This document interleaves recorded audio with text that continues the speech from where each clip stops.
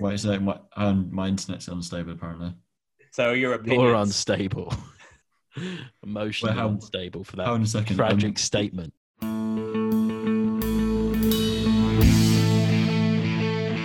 The Drop Back with Sam Lewis, Matt Burns-Peak, Joe Costanzo and Stan Wilson.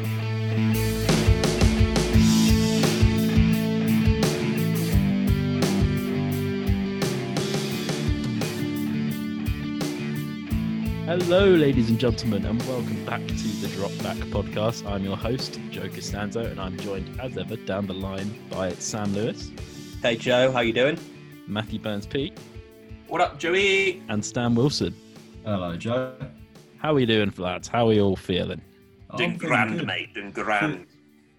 I think Matt's doing the best. The Cardinals win on Monday Night Football. Nice cheeky Cardinals win against someone they had all rights to win against. Lovely. Lovely. Who saw that coming? No, definitely not me.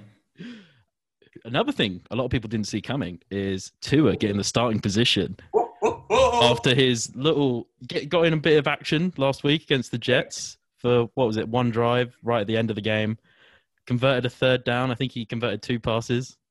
How'd you like that 100% completion rate, guys? How about it? And Matt has behaved exactly how I thought he would behave. Love to see it. Matt, do you want to take us away with your opinion on Tua getting the starting role?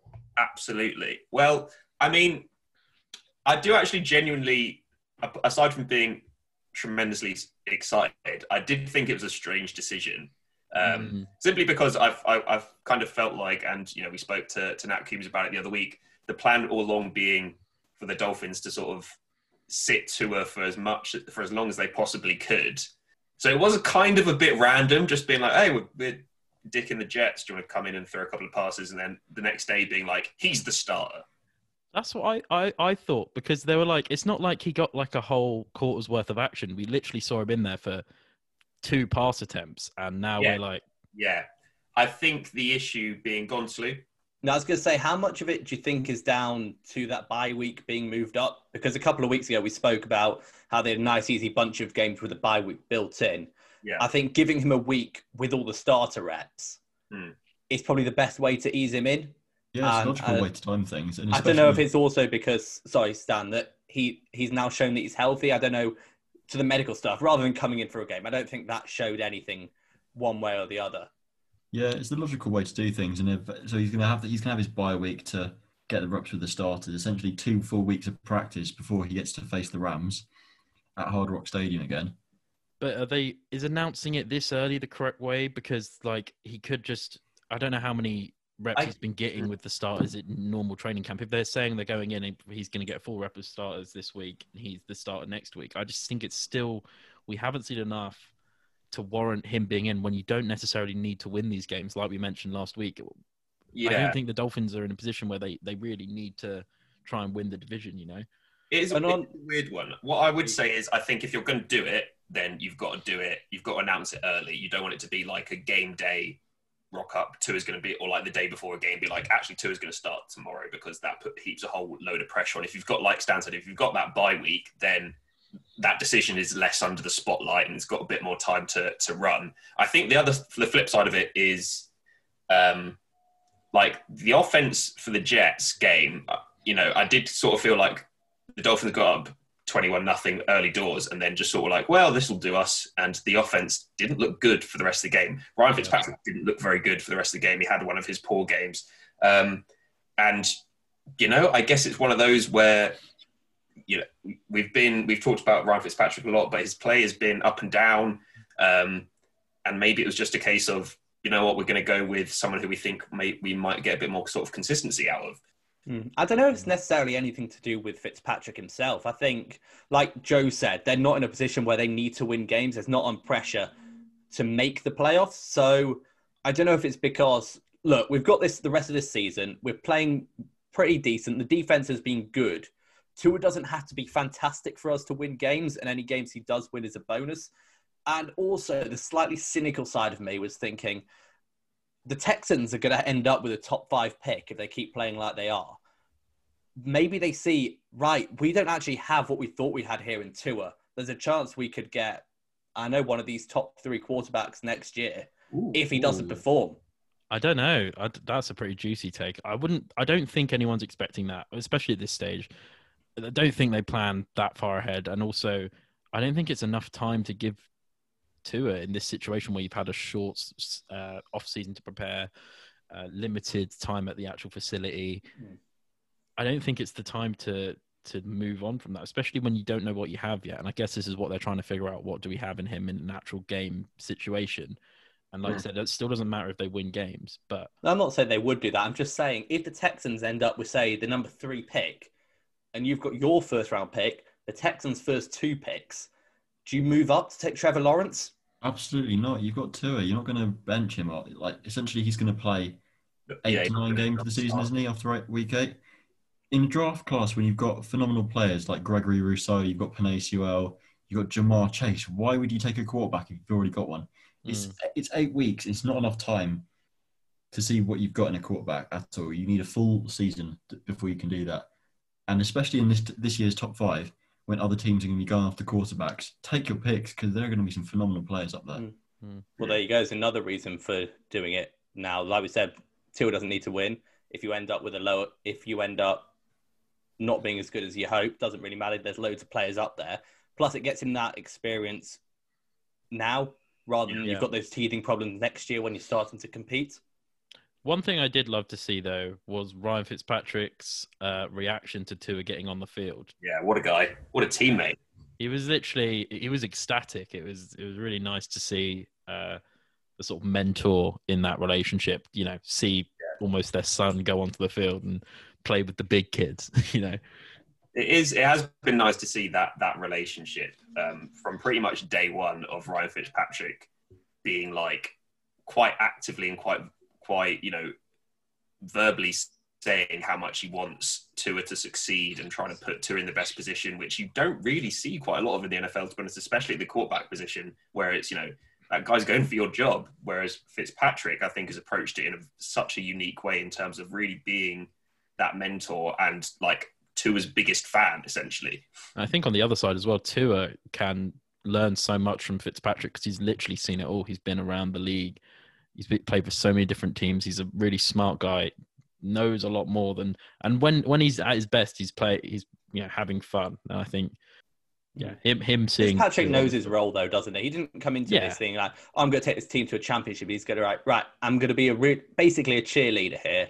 I'm going to up the morale of the whole team. I'm going to have fun with a big old beard, and I'm going to get Tua ready to play. Big old beard. He's Joe of the NFL world. He is the Joe of the NFL world. I think you're right there, Slew, as well, because I think something that we've talked about a lot with the Dolphins and Flores has been like setting that culture. And so many, Dolphins players and staff have come out and said how important Fitzpatrick has been to setting that culture of togetherness and playing as one and the effort and the camaraderie in that sort of locker room.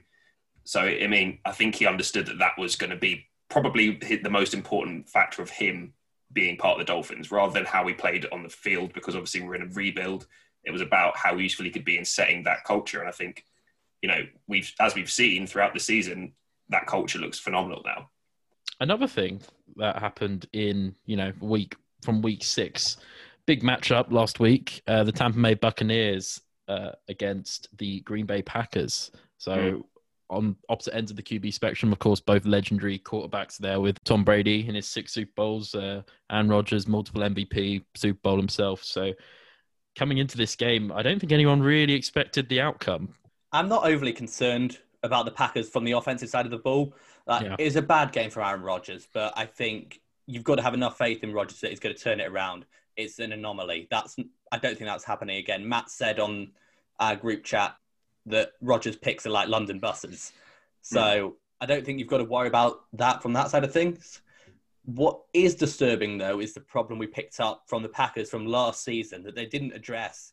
And it's sort of the cracks have been papered over, and that was their run defense. We spoke this offseason about how it hadn't been addressed. First time that they've really been behind, straight away it's been exposed by the Bucs. They couldn't get back into this game, couldn't get off the field. Yeah, for sure. Yeah. I would say on the note of Aaron Rodgers had a bad game. Also, the Bucs defense had a good game. Like they're forcing turnovers in a lot of these situations and genuine good plays. They're like third string cornerback or something with that interception. Jamel Dean, Todd Bowles called a great game all around. Yeah. I mean, I think that was my biggest takeaway from this, rather than, I think a lot of people were saying about Rodgers and stuff. For me, it was an eye-opener as to how possibly underrated or under the radar the Tampa Bay Buccaneers defense has been. I think we've said that, it looks like a strong defense, but I think Slew's having a smug little smile on him because he's been saying this for a while, but 100% like that defense gave Rodgers problems that he hasn't come up against so far this season, and particularly that O-line problems that they haven't really had to deal with before. That O-line was one of the best units in football going into this matchup, and got even out. Bakhtiari did leave the game though. Bakhtiari left the game with a chest injury. I think they expect him to come back at some point, but it definitely visibly hurt them on the field. And as I said, Todd Bowles called a great game. The Bucs defense really stepped up, and they started how they meant to continue with the game. They started off that first quarter pitting up just a lockdown defense, and that just set the momentum for the rest of the game. They found it easy just to go through, and they were in Rodgers' head. He threw 2 picks in a single game, which is something we never thought we'd see in Aaron Rodgers this season, especially. On the other side as well, Tom Brady, a lot of Brady to Gronk action we saw. Which is hella fun. I like to see it. If I'm going to see it, I want to see it. I mean, everyone was kind of dispelling Gronk. He hadn't caught a touchdown in, a year and a half, pretty much. It was really fun. I thought Brady was very methodical on the day. He took what he could instead of trying to go long a lot of these passes, which kind of goes against the whole Bruce Arians offense scheme. But he did dial up a few big plays further on as the game went on as well. So what do you guys think of Brady's performance? I mean, I think you hit the nail on the head there, Joe. It was quite a classic Brady performance in terms of very methodical, take what you're given, less of the sort of risky plays. And I think it's been interesting watching him integrate into that Bruce Arians offense because he is more of a game manager rather than someone who's going to take multiple deep shots and stuff. But again, the situation that he was in, he didn't necessarily have to. The game really suited what Brady's good at in terms of taking the short, safe options, and keeping the clock moving, keeping the offense on the field, and making the Packers have to play from behind. And like I said, great performance. He executed that side of things flawlessly. Yeah, and while we're on the topic of patting ourselves on the back as well, Stan did mention that Brian Bulaga would be a big miss for the Packers this season. Against the first really good pass rush they came up against, Rodgers was under pressure all day. Yeah, Bakhtiari was out, but Stan, good job on that one. Well done to Stan. Cheers, guys. No, but it was really obvious. Obviously, big credit to the Bucs. It was obviously big credit to the Bucs as well. But it was obvious that they were creating pressure from an early stage in the game. Yeah, and the loss of Bakhtiari, the loss of Beluga, they're going to need to find some more answers on that O-line. They need to have better depth because a young defense like the Bucs, they shouldn't be causing you that many problems for an experienced offense like the one in Green Bay. Yeah, they've got some players on that Bucs defense. Does Todd Bowles, did you think he gets another head coaching shot? Now we've seen that the Jets is basically a poison chalice anyway, and no one could succeed there. I'm not sure. Not even the mighty Adam Gase. I think he's going to need another few successful years in Tampa Bay because obviously he's had an all right start to the season this year. I think he'll stay with Bruce Arians. Obviously, they've got a past relationship from the time in Arizona together. I think he stays with the Bucs for another 2 seasons or so. Perhaps he gets another shot, but like you said, his stint with the Jets really tainted his legacy as a coach. So it'd be interesting to see if he gets another shot. Yeah, I mean, I think it's actually been really cool to see Todd Bowles in a position where I think what he's good at coaching-wise can shine. I think my opinion of him versus when he was head coach of the Jets versus now is quite different in terms of I was really impressed with the sort of range of coverages and packages that he's been putting together for the Tampa Bay D this season, the way he's coached up that quite young group into being really strong and dominant. And I think, more to Slew's point, we've seen that it doesn't really matter who's coaching the Jets right now. They're just bad. It's just a poisonous organization, to be honest. That's why Bill Belichick avoided it in the first place. Sorry to say it. Had to be said. We have a fan question, fellas. God, get a bit high. Yeah, I suppose a fist woo. pump. Give me a woo. Doesn't really translate to an audio podcast, does it? No. You can get a few If you're woos in watching here. this, fans, then oh god, we're going mental back here. Yeah, they're hand waving and all sorts. Obviously, Stan's got his camera off, so we can't see what he's doing, but we're assuming he's getting involved. Yeah, no, there's pyros going off in my room right now, Joe. The scene's mental. You didn't need the flares, Stan. That's a hazard. Here's a fan question sent in from us from Nathan Barber. My question is, what is going wrong with Lamar Jackson this year? If you watch the previous game that he played, Lamar Jackson was not throwing that ball well. Yes, he was still the playmaker, and he still had a lot of movements on the ground, but his actual balling out play, the one that he was quite surprising to defenses last year, have the defenses just covered him with a spy, or do you actually think Lamar Jackson's been overly hyped? If you compare him to, let's say, Josh Allen or Patrick Mahomes, they are throwers that can run, and they both showed that on Monday evening. But with Lamar Jackson, you have to say, especially at the start of this season, he's a runner that can throw a little, but he has been missing a lot of very easy targets, and it seems like his decision making, I don't want to say he's went down, but seems different this year. I think it's a fair question. Thanks for that, Nathan. Very interesting take on that, and I think I'll respond to it first as the resident Ravens fan. He's livid on the podcast. I'm not livid. You raised some fair points about his accuracy, and over the last two games, I would say he has shown some weird misses. A lot of those are sidearm throws where he's just overly using this sidearm technique, which he doesn't need to use. He can throw it normally anyway, but he just, I don't know if he likes the way it feels, just slinging that out there. But a lot of those do naturally go awry just because your stance isn't correct and everything like that. But when you look at the actual performance on the day, and I know passing wise, it's not an MVP-like performance, 16 of 27 for 188 and a touchdown. No interceptions on the day, didn't fumble on the day. But on the rushing side of things, 8 carries for 109 yards and a touchdown. So I think it's kind of unfair when you say, for instance, Josh Allen and Patrick Mahomes. Firstly, no quarterback is going to be Patrick Mahomes. So let's just throw him out of the equation because there's no one that's going to do what he's doing. But Josh Allen, for example, a thrower who can run.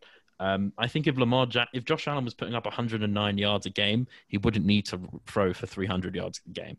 That's just a matter of fact. And Lamar Jackson can use his legs to do things that other quarterbacks in the league can't do. Why wouldn't he do that? If he chose to be he has shown signs of being a throw first QB.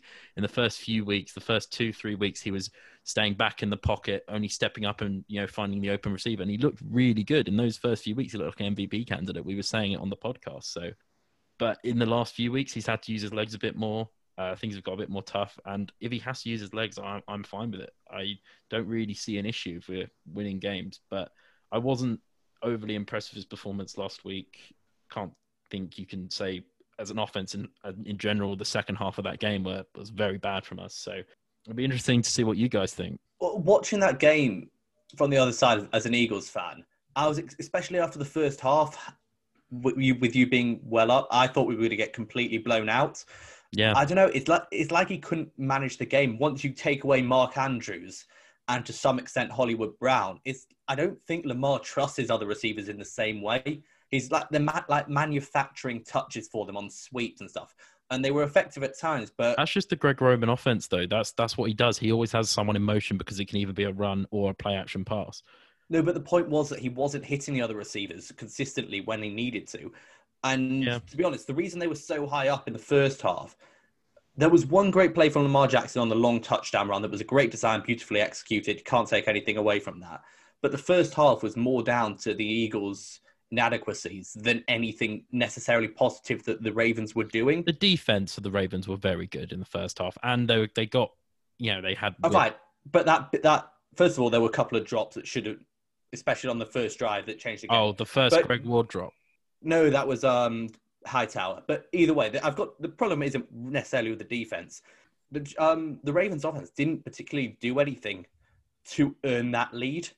Yeah. And I don't know if it's because they've gone away a little bit from the option games, trying to make Lamar a bit more of a passer. He is a great passer when he's comfortable. I don't know if he's felt uncomfortable by the rush at times, but I didn't look at him. Way too deep a drop as well. That's another thing that I've noticed. He does drop really far back on a lot of these. And I think he does that because he's agile and he's quick and he can sort of step into it quite quickly. But sometimes it puts him in some weird positions where if he gets sacked, like he's lost like 15 yards on a play. And we gave away a lot of stupid penalties in that game as well. I was going to say as well, especially in that second half. But the point is, even when he was escaping a lot of the times, he was only getting 2 or 3 yards, whereas previously he was hitting bigger yards. I mean, there was that one 35-yard touchdown that wasn't a design run where he just escaped and. Yeah, I just felt we saw it more consistently from him last year. But in last year, he was more inclined to run, whereas now I do think he's making the conscious effort. I don't know if it's a coaching thing to, just naturally pass the ball more. Don't look for, second option to be run when you can read 3 options, then maybe run. And that's, I think, good for his own growth as a player because he's not always going to be able to use his legs. That's But that is the part that makes him dangerous. I know. What separates him from everyone else. For now. Yeah, he wasn't drafted because of his arm. He wasn't drafted because of his accuracy. He was drafted as a project player in the end of the first round. And primarily at Louisville, he was a running quarterback. Like, obviously in the question, it was mentioned. He still threw for like 3,800 yards and 30 I'm not touchdowns. saying he can't I don't think stats are really relevant. What makes him fantastic is his ability as a runner that no one else, I'd say on the football field, maybe excepting Alvin Kamara, can match. That's what I'm saying. So lean into that. Don't try and make him a passer that can run. Make him a runner that can pass. That's what it's going to be, and that's what Greg Roman's done really well, is sort of tailor his offense to what Lamar Jackson does best. And at the start of the season, they changed things up a bit. We saw that Lamar Jackson, obviously, he was staying in the pocket more. He was taking more deep shots and moving away from the run. And that could only last so long before he got exposed for not being the quality passer that you need to be to run that sort of style of offense. Though. That's the thing. No, exposed is a bit harsh, but I think the fact is that when teams were selling out to stop the run, it opens up those bigger windows on the deep pass. It makes Mark Andrews an incredible threat down the seam. So when Hollywood, incredible threat. But when we were able to stop the running game, which we were able to do pretty consistently, even though we've got no linebackers, and yes, our D-line's good, but it's not the best defense in the league, far from it. We were able to slow down that running game, and it meant that the deep shots weren't there as much. That's what I mean, though. Their entire offense revolves around the run, and then when he needs to pass, he's not as able to do it as other quarterbacks in the league. Like, he's touted as one of the best quarterbacks in the league. But that's because of his legs. Exactly. It's only because of his legs. But there's a common Not only misconception. because of his legs. You can't say only. Sorry. If you take look at Lamar Jackson, Kyler Murray. You take away Kyler Murray's legs and you take away Lamar Jackson's legs. Why do you always bring everything back to Kyler Murray stuff? He loves Kyler Murray. I love Kyler. Conversation about the Cardinals. So, it's relevant though. It's completely relevant. The fact that Lamar Jackson is a running quarterback, but that's who he is as a player. And the only reason I bring Kyler Murray into it is because he's also a quarterback that can run. But what stands out for Kyler Murray more than anything is his touch, his deep ball, the zip he throws the ball with, and the accuracy more than anything. But Lamar Jackson doesn't have that to his game, and that's what he's going to need to add to his game if he wants. He does when his mechanics are right, but I think Joe's bang on about the sidearm. He was sidearming when he didn't need to, and he did it a bunch of times. Your accuracy. He's not like those sidearms are just stupid. I think he just needs to stop. Like occasional sidearm if someone's right in front of you, fair enough, but don't do it. Like he had a nice one to Nick Boyle for that touchdown as well. But other than that, Nick Boyle was wide open, and that was a great play, and it was a 5-yard pass. I mean, but that was when Lamar was at his best. He created something out of the pocket and was able to dump it off. I know, in that sense, like I'm not saying like he's not. I'm not saying he's like the world's best quarterback without his legs. I'm saying a bit like Slew was saying, like we have his legs. Don't pretend like he's not the fastest man on the field every play when he is. And like he's legless. Yeah, is this part of the issue why, I don't know, that you struggle in games you get behind in? We saw it at the Chiefs. We saw it last year in the playoffs to the Titans. I don't know if he gets skittish because we've all seen that he can throw. Yeah. I don't know. It just seems weird that some games it's just off with him. No, I think it's like you said. If our running game's going well, then our throwing game's going well. In that sense, we're kind of like the Tennessee Titans, The Ravens have to start the game. Yeah, and we have so many running backs in rotation there. Ingram, Dobbins, and Gus Edwards are all getting licks at running back and all getting touchdowns as well. So when you revolve around the run that much, how are you not expecting Lamar to, get some opportunities to run? You can't really expect him to be back and be a pocket passer when the whole game design is like run it down their throats. It may, and the Eagles were good against the run, especially in the second half of the last game. And when we got up, that was just simply because we were running a lot. To be fair, I think the end scoreline is very flattering to the Eagles. There was a dropped pick from, is it Elliott, your free safety? Yeah, there was the very, very iffy PI call. But those were on two Arcega-Whiteside, that touchdown annoyed me so much. But Miles Sanders ran left. Oh yeah, well that one as well.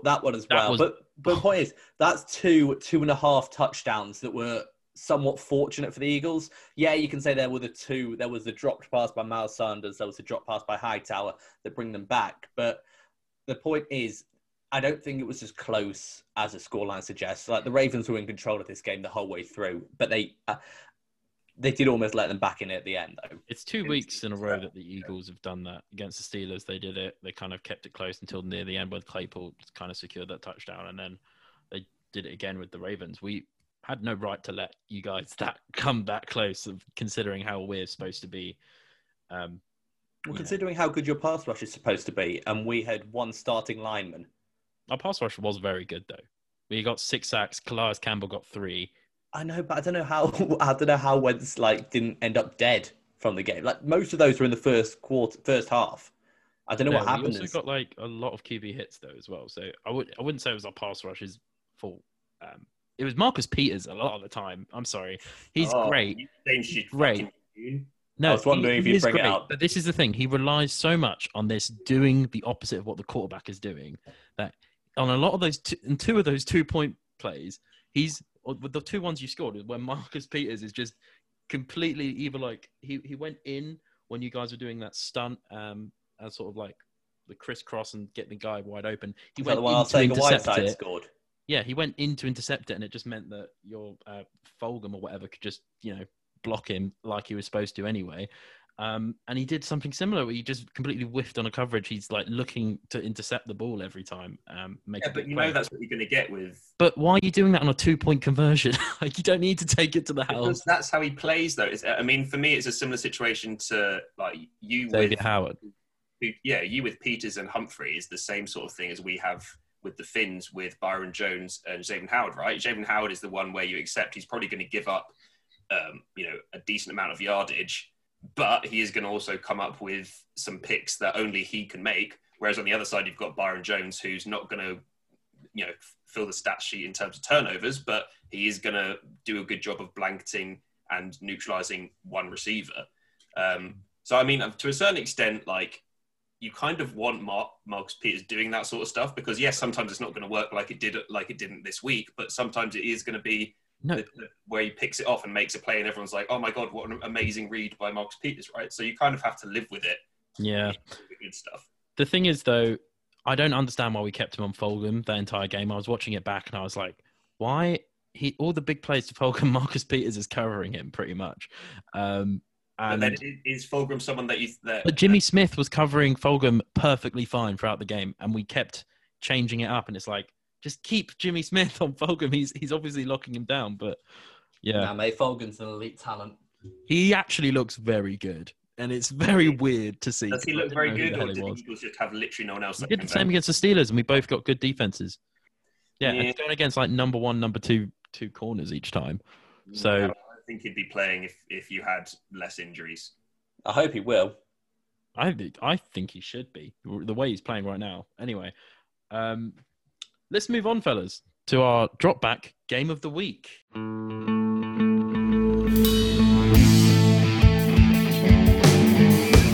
We've got the Tennesse Titans sitting at 4-0 against the Pittsburgh Steelers at 5-0. Both leaders in their respective divisions coming up to a clash. Lossless teams, flawless teams, some might say. What do you guys think? Who have you guys got on this one? I got the Titans taking the win in this one purely because the Steelers' offense hasn't looked particularly potent to me. in terms of high scoring ability. Whereas we've seen what though. Claypool's only one guy, but when you look at on the other side of the pitch, you got the Titans, you got the Derrick Henry led offense, you got Ryan Tannehill, who's having a phenomenal season. He's doing everything he needs to do within that Arthur Smith offense. AJ Brown. Exactly, AJ Brown. You got Adam Humphries back as well. Johnny Smith. Yeah, I'm just saying there's a lot of talent on that offense. They've got so much more potential to be a higher scoring team than the Steelers. That's definitely one take. I would go in and say one thing is. Well done, Stan. It definitely is of you. Well done. Oh, he's You've trying. Contributed. On that note of what you were saying, Stan, I think one thing you can't ignore from last week is that James Conner had another, the first big performance of the season. Maybe he's warming up. Claypool, you can't ignore. Over 140 yards, 2 touchdowns. I think the Steelers have got more on the offense than maybe you're suggesting from what you said. But the Titans' offense just looks ridiculous. Like you mentioned, Derrick Henry, an amazing 200-yard performance last week. And coming off that weird situation with the whole COVID, and we went into it last week with Nat Coombs, they've been on a roll coming out of that, I think, so far. And I think I'd probably have the Titans, especially given how the Steelers played the Eagles last week. Sorry. It's going to be closer than you think. Also, I think you need to take Derrick Henry's performance last week is a whole different ball game going against the Houston Texans run defense to the Pittsburgh Steelers. Yes, they've lost Devin Bush, who is a big loss, but that Steelers defense has been pretty dominant all season. Yeah, Cam Hayward and Stefan Tuitt, like last Sunday, they looked phenomenal. Yeah. The stunts they were running were amazing. But, and TJ Watt on the outside is amazing as well. And also, if we just look at the Titans defense as well, a couple of weeks ago on Tuesday Night Football when they're playing against the Bills, they looked phenomenal. That was one of the best defensive performances I've seen all year. They played fast. They were all playing as ball hawks. They were always making the correct plays. They were always where they needed to be at the right time. Obviously, that wasn't exactly the same against the Texans because they had a couple of DBs that got banged up. Obviously, their pass rush is pretty non-existent. But in terms of the secondary and the linebacking core, they're looking pretty good. Minka with the redemption as well last week. Yeah. Well, that was more of a dodgy read from Baker more than anything. Yeah, no, but it was a nice little run after for the pick 6. I know Matt loves to see that. Hiss. Matt, who have you got? I'm really struggling with this one, to be honest. I kind of want to go with the Titans because I'm a massive fan of how they played last week. I think Derrick Henry absolutely put the team on his back, especially late in the game. And I think Ryan Tannehill's performance was also fantastic and sort of flew a little bit under the radar. Obviously, Derrick Henry, rightly so, grabbed all the headlines with his stats and his general that sort of aggressive big man rolling style of running that he does is very eye-catching and makes the highlight reels. But Ryan Tannehill was quietly very efficient, especially orchestrating that drive to take the game to overtime. Looked really impressive. And I just think in general, they've actually got a very balanced offense. I know everybody says, it's the Derrick Henry show. And, there have been times where it has been all about Derrick Henry. But I think this season especially, they've looked more balanced in terms of having those other options and allowing Ryan Tannehill to pass the ball a little bit more, setting him up in winning situations with the play action, obviously with using Henry's, Henry being on the field, but letting Ryan Tannehill throw the ball as well. And that's a side of their game which has really developed from last season. And it sort of makes for that really interesting matchup with the Steelers secondary. I find with the Steelers, yes, James Conner looked good last week. It hasn't been a particularly regular occurrence, I think is fair to say, though, this season. Everyone's really enjoyed, obviously, the Claypool coming out and being, we love that story of a down-and-out player coming and making a name for himself out of nowhere, right? But I think the fact of the matter is... second-round pick. Down-and-out player. He was a star at Notre Dame. Well, not like down-and-out player, but you know what I mean? Like, as in someone who you didn't expect. The emergence of a star. Yeah, exactly. Yeah. But I think other than that, I've not been hugely impressed with the other pieces in that offense, personally. Washington had a nice week last week, establishing himself as a little bit of a deep threat, maybe open it up for Claypool. True. But, I think Deontay Johnson has, he's really struggled to stay on the field and doesn't look as the same sort of player that we saw last year. I just think all round Tennessee strikes me as a bit more of a balanced team. I prefer the look of their offense through the early part of the season. I think ultimately, yes, the Steelers have got a great defense, but I think this is going to be quite an interesting challenge, and I think Tennessee will just about edge it. And the Tennessee defense ain't no joke either. It's the Tennessee defense is good, 100%. hella good. Apart from their pass rush. Apart from their pass, But they're very good in the red zone and stopping you scoring in the red zone. That's what they're particularly great at when I've seen them. On note of just what you said about Ryan Tannehill and Derrick Henry. With Derrick Henry, they seem to be, like we said last week, is more of a volume thing. If he breaks it, he breaks it, but he's going to run the same pace all 4 quarters of the game. So you basically just have to count that, he might just get 3 yards a carry each time you give him the ball, or he's going to break one for 94 yards. You literally don't know with him. I think it means you have to keep playing honest. It's why their PA game is so successful, because you can't, he's not running it, we'll be able to stop him. Let's sit back and wait for the ball over the top. And that is something that has actually challenged the Steelers defense a little bit. We saw it against the Giants and the Eagles as well, that on play action, they can bite down a little bit too hard and leave themselves a bit open at the back. Also with Henry, I feel like it's very much a war of attrition with him as well. Like, yes, he might carve out, his first 15 carries might be 3 yards a pop, but what it takes for defenders to come up and make that tackle on such a physical player it sort of opens a door for later on in the game. We talk about people having to make business decisions, right, when tackling Derrick Henry. Like, he's able to keep going, but the impact of having to stop him really wears a defense down. I don't know how he does it, though. I don't know how he goes 100% on every play for that much volume in the game. Moving on to Slew, got some hot, juicy game picks for us this week based on how we did last week. I've got some hot, juicy game picks that I'm going to tell you how we all did. I don't know. Show us your picks, Slew. Right, so it was the worst week for all of us this year. Joe was the only one that broke 500. Yeah! Others finished at 500. So even on a bad week, we're still not got a losing record. So it affects the season standings thusly. Can we... Wait. Can we say what the weekly scores were first?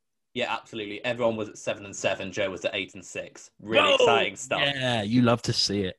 Fucking shit. All it does. Matt's a little bit further adrift at the bottom, 56, 34 and 1. That's bullshit. And then it's Joe, 58, 32 and 1. Stan, 59, 31 and 1. And myself at 60, 30 and 1. I told you I'm coming for you, though. So there's only 4 points between first and last. That's not too bad, considering, I thought I completely botted it, but at least the rest of you guys botted it too. So I'm still safe in second for now. We're all bottleless gibbs. You're not safe. You're 1 win behind in second. Yeah, but exactly. Don't use that word "safe" around me. I'm 1 win from going to first What a place. horrible thing to hear. Yeah, that's awful. I'm gonna have to. That might have to get edited out, because that is just horrifying. Well, it's only bad once you attach something bad to it. God, I meant it honestly. No, I meant it honestly. Honestly, I you're am not coming safe. for you both. I'm coming for you both, Slew and Stan. That also sounds ominous, but we'll let it slide. Fine, I meant it. That was a bit more in context. I'm all right with that. I don't know if I'm going to be able to get to sleep tonight now. Knowing that Joe's coming for you. Scary Joey's coming for you. This is horrible. All right, can we wrap this up? Because I need to go just cry somewhere now following that. And that is enough for one more week of The Drop Back. You can catch us on Instagram at The Drop Back, on Twitter at The Drop Back, on Facebook at The Drop Back UK. You can look up our articles and keep up with our game picks on thedropback.com or .co.uk. We're also very close to 1,000 followers, so go ahead and give us a follow on Instagram if you haven't already. I've been your host, Joe. I've been Sam. I've been Matt. I've been Stan.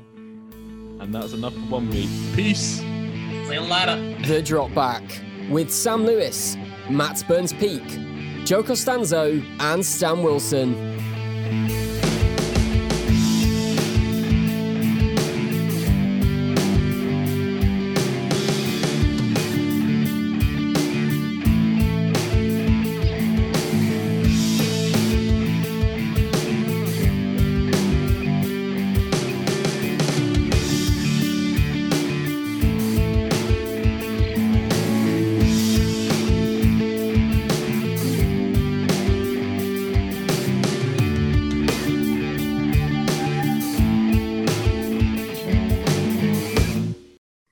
thanks for did you say thanks for listening? Thanks for listening.